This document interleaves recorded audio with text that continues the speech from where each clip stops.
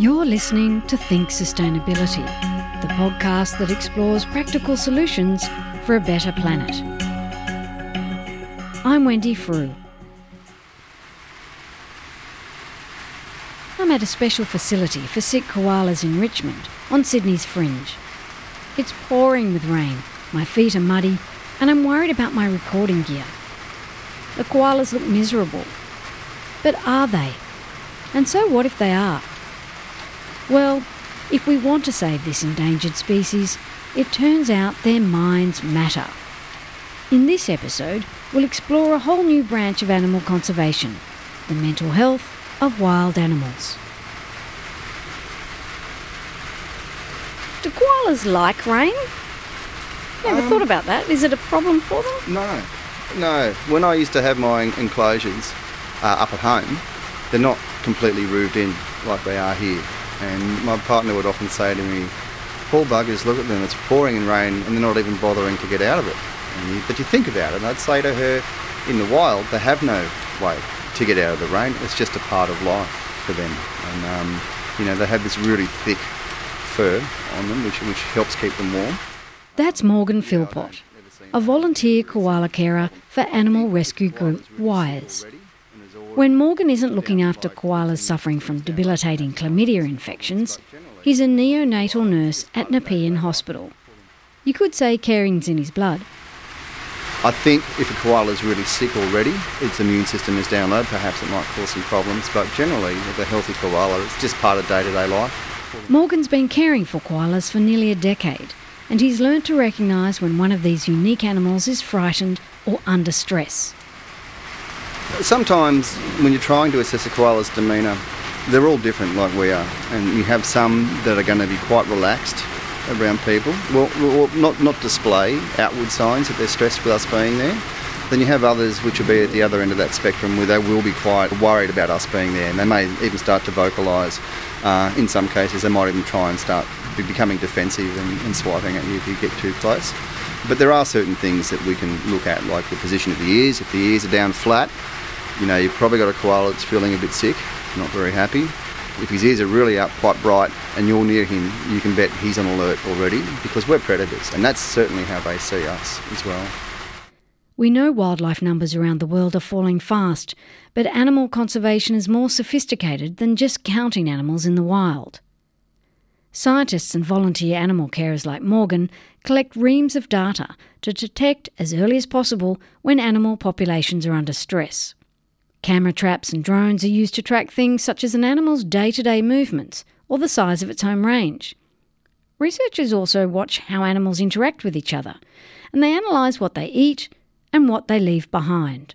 Collecting, counting and analysing koala poo is all part of Morgan's role. It's going to get heavier now. Is that the scat? Yes, it is. So, we look at scats every day. It's as part of a really integral part of looking after koalas, especially sick ones. So we do a count, and we'd like to see at least 120 a day if we can.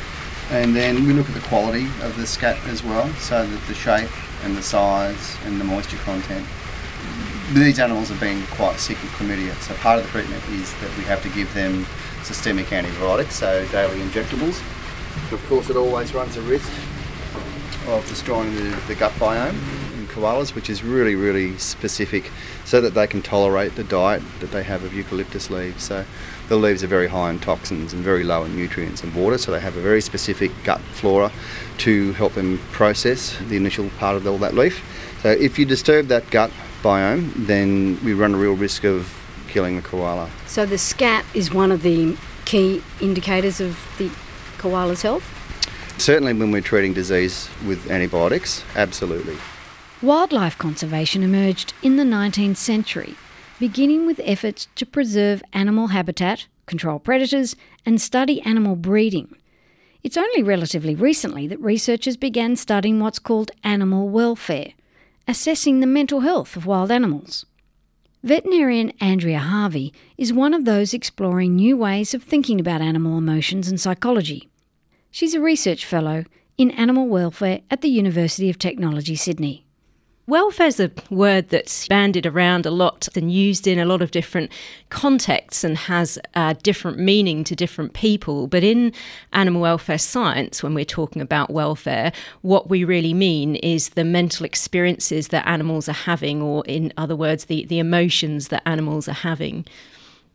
The whole field of animal welfare science actually arose from the study of livestock and farm animals, and really because of the recognition that intensive farming was having negative impacts on those animals. And so since then, it's really grown into domestic animals and sport animals, but is very, very new in wild animals. Andrea's love affair with animals began when she was a child growing up in the UK. First with her pet cat, then with a pony she named Merrylegs after one of the horses in the children's classic Black Beauty. I moved over to Australia from the UK in 2011. My partner had a large farm, and I'd always had a dream to have a horse from a youngster and to train it right from the beginning. And so I had this opportunity and started looking around, and it was through that looking around that I became aware of the plight of the Brumbies, and I ended up adopting 3 yearling Brumbies, and that's where that all began. Andrea found that for people on the extreme sides of the debate about wild horses living in Australia's alpine areas, the argument was rarely about the horses. She realised no one had done any scientific welfare assessments of these animals, and she wanted to know more about how they were faring. Studying Brumbies was a natural bridge into wild free-roaming animals in general, and they were a good bridging species because we know a lot more about the welfare of horses through studies in domestic horses, and so it allowed me to explore methods of capturing the information that we need to assess welfare from animals that are free-roaming in the wild. My background as a veterinarian comes from dealing more with animals as individuals that are part of people's families, and you get to know them very well. It sort of also does perhaps make me look at wild animals in a different way as well, in that they're not just populations of animals that all do the same thing like machines. They're all individual animals within those populations, and I guess we don't know them as well as individuals because we don't have that close relationship with them. And it's really only very recent that we've begun to think of wild animals in that way as well, and explore them as individuals and not just as populations. It feels natural to talk about animals the same way we talk about ourselves. We think of our pets as being happy or cheeky or lonely. Plenty of people will tell you their dog knows when their owner feels sad. Scientists have traditionally been reluctant to say that animals have an emotional life, but a growing body of research shows animals do experience a more nuanced and broader range of mental experiences than we previously thought. In scientific terminology, we really talk about mental experiences of the animal or affective experiences of the animal rather than emotions. I think using the term emotions makes it a little bit easier for most people to understand what we're talking about. And certainly those mental experiences can involve more complex emotions, but I guess our understanding and scientific evidence of different mental experiences is a lot stronger for those kind of experiences like hunger, fear, discomfort, pain and so on than more complex emotions that we might think about when we're referring to ourselves. We can't really measure those emotions, and so it's hard to get scientific evidence for some more complex emotions to know whether they exist or not. So, for example, one that's often discussed is grief. Do animals experience grief? And a lot of people that have had pets where another pet has died would with absolute certainty say that yes, their other pet experienced grief.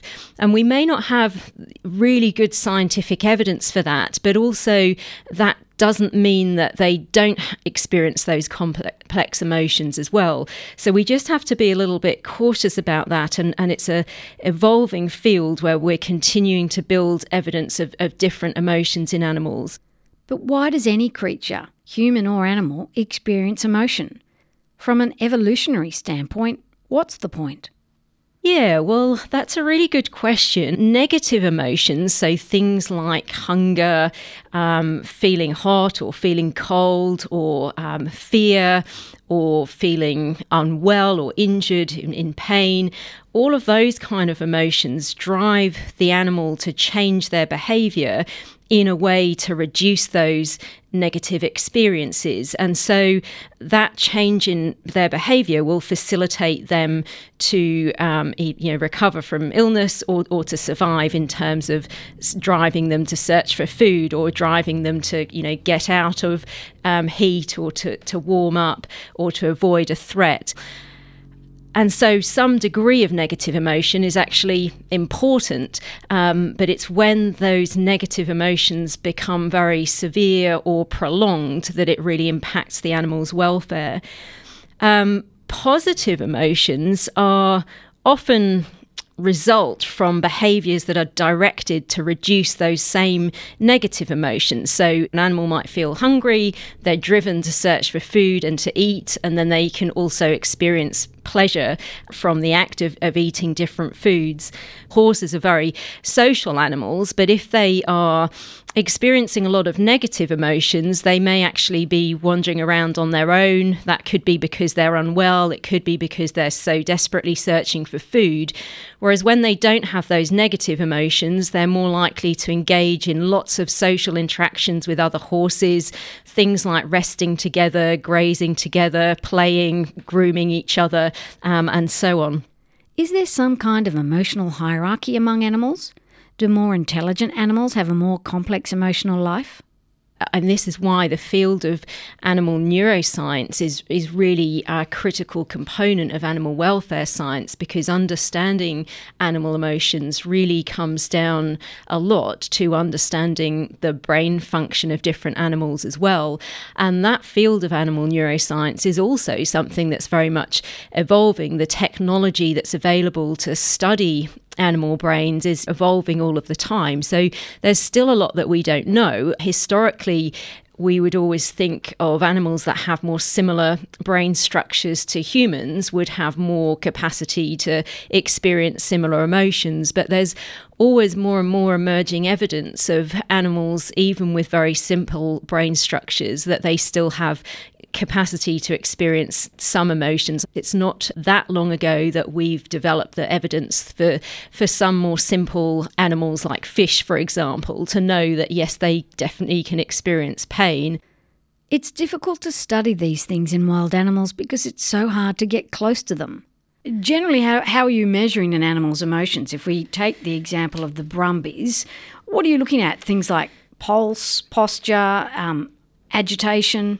Obviously, emotion, mental experiences, they're subjective things. We can't measure them directly. So it's really important to be aware of the limitations there in what we're able to do. But we recognise that emotions or mental experiences arise from physical states. And those physical states we can measure or observe in terms of behaviours. And we call those welfare indicators. So those could be things like the animal's body condition score, their facial expressions, their body posture, the way they walk, presence of signs of disease or injury, and particularly their behaviours and their behavioural interactions as well with each other, with the environment, and with people, if that's relevant as well. What would you see particularly if you were looking at an unhealthy population of brumbies? A really important thing with the study of this in animals as well is how we capture information. So, for example, with brumbies, what I found was that when they were experiencing a lot of negative emotions, it was mostly driven by a lack of food. So you didn't actually see a herd of unhappy horses, as it were, because those horses would have split up. They might be on their own or just with one other horse, and they'd be wandering much longer distances in search for food. as they lost body condition, they would become weak. You could see their facial expressions change, their body posture change. And this information I captured with remote camera traps. So a lot of these horses I never actually physically saw, because the problem is once they get into that state, because they've split up from their herd, they're wandering longer distances, often through bush, it's very hard to physically see those horses. I guess for a herd animal, or animals that we would expect to be quite sociable and moving in groups, when you're seeing them on their own or in much smaller groups, that's potentially a sign that something's going wrong with the population? I mean, not always, because there are other instances where those kind of behaviours will be observed. So, for example, when male horses reach a certain age, they're going to leave their herd in search of new mates, or they often form a bachelor herd first. And so those horses might be seen on their own or with one or two others, but that's part of their natural process. It's not because they're sort of doing badly. So it would be that in combination with other things like their body condition, their body posture, how they're moving. So often with assessing welfare, a really important thing is we're not looking at just sort of one or two things. We're looking at a whole range of different indicators and bringing those together. Andrea is now in the early stages of looking at the mental health of koalas, and she hopes that what she learns can eventually be used to study other animals as well. I purposely chose the koala because they're obviously a completely different species to the horse, not just because they live in trees, but they're not as sociable. They're often on their own. They're not as active. They spend a lot of time sleeping. So a lot of people might think, well, how on earth can we begin to assess how a koala might be feeling? And it's certainly a big challenge. Koalas spend a lot of time sleeping, so that's really important to them. So I'm starting to think, well, how can we look at sleep? Is there differences in the quality of their sleep, the way that they're sleeping, maybe the body posture, how much they're moving during sleep? Facial expressions, again, perhaps a bit more difficult in koalas. They're not as expressive as, animals like horses or dogs. But with a lot of these animals, it may just be that those expressions are a lot more subtle, and so we have to look a lot more carefully. So, for example, there could well be changes in their ear position when they're feeling in pain or feeling unwell, or even, feeling under threat or anxious. The hope is that assessing an animal's mental welfare will help us spot red flags about broader changes in wild animal populations before it's too late to help them. Being able to assess their welfare is very likely to be an early warning indicator of the type of challenges that species is facing, and an early warning indicator of their population trajectories. And certainly what I found in horses, gave me that idea. And it makes sense. Obviously, if you have a pet dog, you pick up early signs of when it might be unwell or might be behaving unusually long before hopefully the animal dies, whereas typically in ecology, in conservation, what's being measured is things like population densities, survival and reproductive rate. But those really, when you think about it, are quite crude measures. There's likely to be a lot of changes that happen in individual animals within that population well before you see changes in population numbers and trajectories. So it's not enough, for example, to just keep track of the numbers of a particular animal in a particular area over time. You've got to see how they're behaving, how they're socialising, to really understand their welfare. Exactly right. I think when we're just monitoring their survival and reproductive success, we're monitoring things that are happening too late. We need to be able to find earlier indicators that they might not be doing so well. Studying animals in the wild is obviously difficult, and you mentioned earlier about the brumbies and cameras capturing their activity. How are you studying the koalas? Because there's so little known about mental experiences and welfare in koalas, I'm actually starting studies in captive populations. So both koalas that come in through wildlife hospitals and sanctuaries and also those in zoos to develop a better understanding first of the type of measures that we might be able to look at before trying to transfer that to wild koalas. It's an area that people shy away from and put in the too hard box. And what I'm trying to say is, like, it's really hard, but let's start somewhere and try and make slow progress. Can you use anything that we know about domesticated animals' emotional experiences to help you analyse wild animals, or are they too different?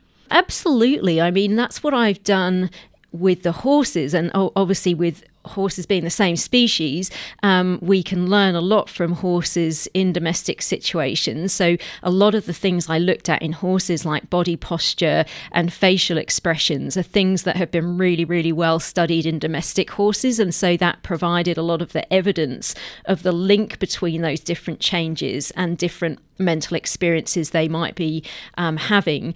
It becomes a lot harder in species where we don't have that information from domestic animals, but we can still extrapolate to a degree in, at least in developing the ideas. So for example, if body posture is important in horses and important in dogs, important in cats, it's probably important in wild animals as well. Animal rescue groups such as WISE are also adding to the growing body of knowledge about Australia's wild animals. The information koala carer Morgan Philpott collects is added to his organisation's database and to New South Wales Repository for Biodiversity. That's called BioNet. There's so much about these animals that we don't understand still, and that every little bit of information that can go into that database, I think, provides another drop in the pool. Researchers and carers can keep collecting information about the koalas long after they're released back into the bush. One thing we do a lot is when we release koalas, we work with another organisation called Science for Wildlife, and they will usually pop a radio transmitting collar on or an e-tag, and they can do monitoring of that koala for up to 12 months to see how they reintegrate back into their colony and how they utilise the landscape they're in at different times of the year. So this is really important information. And again, it's just another piece of the jigsaw to help us better understand these animals. Funding for this kind of work remains scarce. There's a lot of studies that happen on koalas each 2 or 3 years, and that's important. We need these studies, but they need to do more longitudinal studies where we research these things for far longer, so we get better pictures and clearer pictures on what these animals do and what they respond well to and what they don't. Not all of the koalas that Morgan cares for make it back to the wild. We want to save everything, but there are many instances where the animals are just too far gone by the time that we get them. And like I said earlier, the treatment's quite nasty in itself, and they don't always make it through treatment. So we do deal with a lot of loss, but it's part of what we do, and it just makes the releases that we do at the end of treatment and the ones that we can get back home, it makes it even more special for us as carers personally. The reason all of us do this is fundamentally because we want to help these animals. And that must be quite heart-rending when you have to euthanize one of them. But when you let one free, take it in some kind of container, presumably, and put it out, open it and let it run off. What does that feel like when you see it scramble up the nearest tree?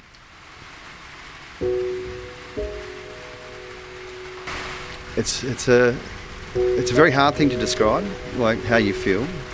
All the work that we do and all the losses that we go through sort of evaporate in that moment when you let one go, and you hope that it's going to go out and make more koalas. That's our goal. Everybody knows we're losing them, and it's our fault. We know why we're losing them, which is the habitat destruction and the fragmenting of existing habitat, but nothing's really happening to turn that around. It's a bit like watching a car crash about to happen in slow motion. You can see exactly what's going to happen and you can see what needs to be done to avoid it, but not enough is being done. We're not under any illusions here that we think that we can save the species, of course. We can't change the world, but we can try and change our little corner of the world, and we try and do that, one koala at a time. This episode of Think Sustainability was made possible because of the support of 2SER Radio and the University of Technology, Sydney. It was recorded in Sydney on Gadigal and Darug land. You can listen to it wherever you get your podcasts. The executive producer is Lawrence Bull. I'm Wendy Frew. Thanks for listening.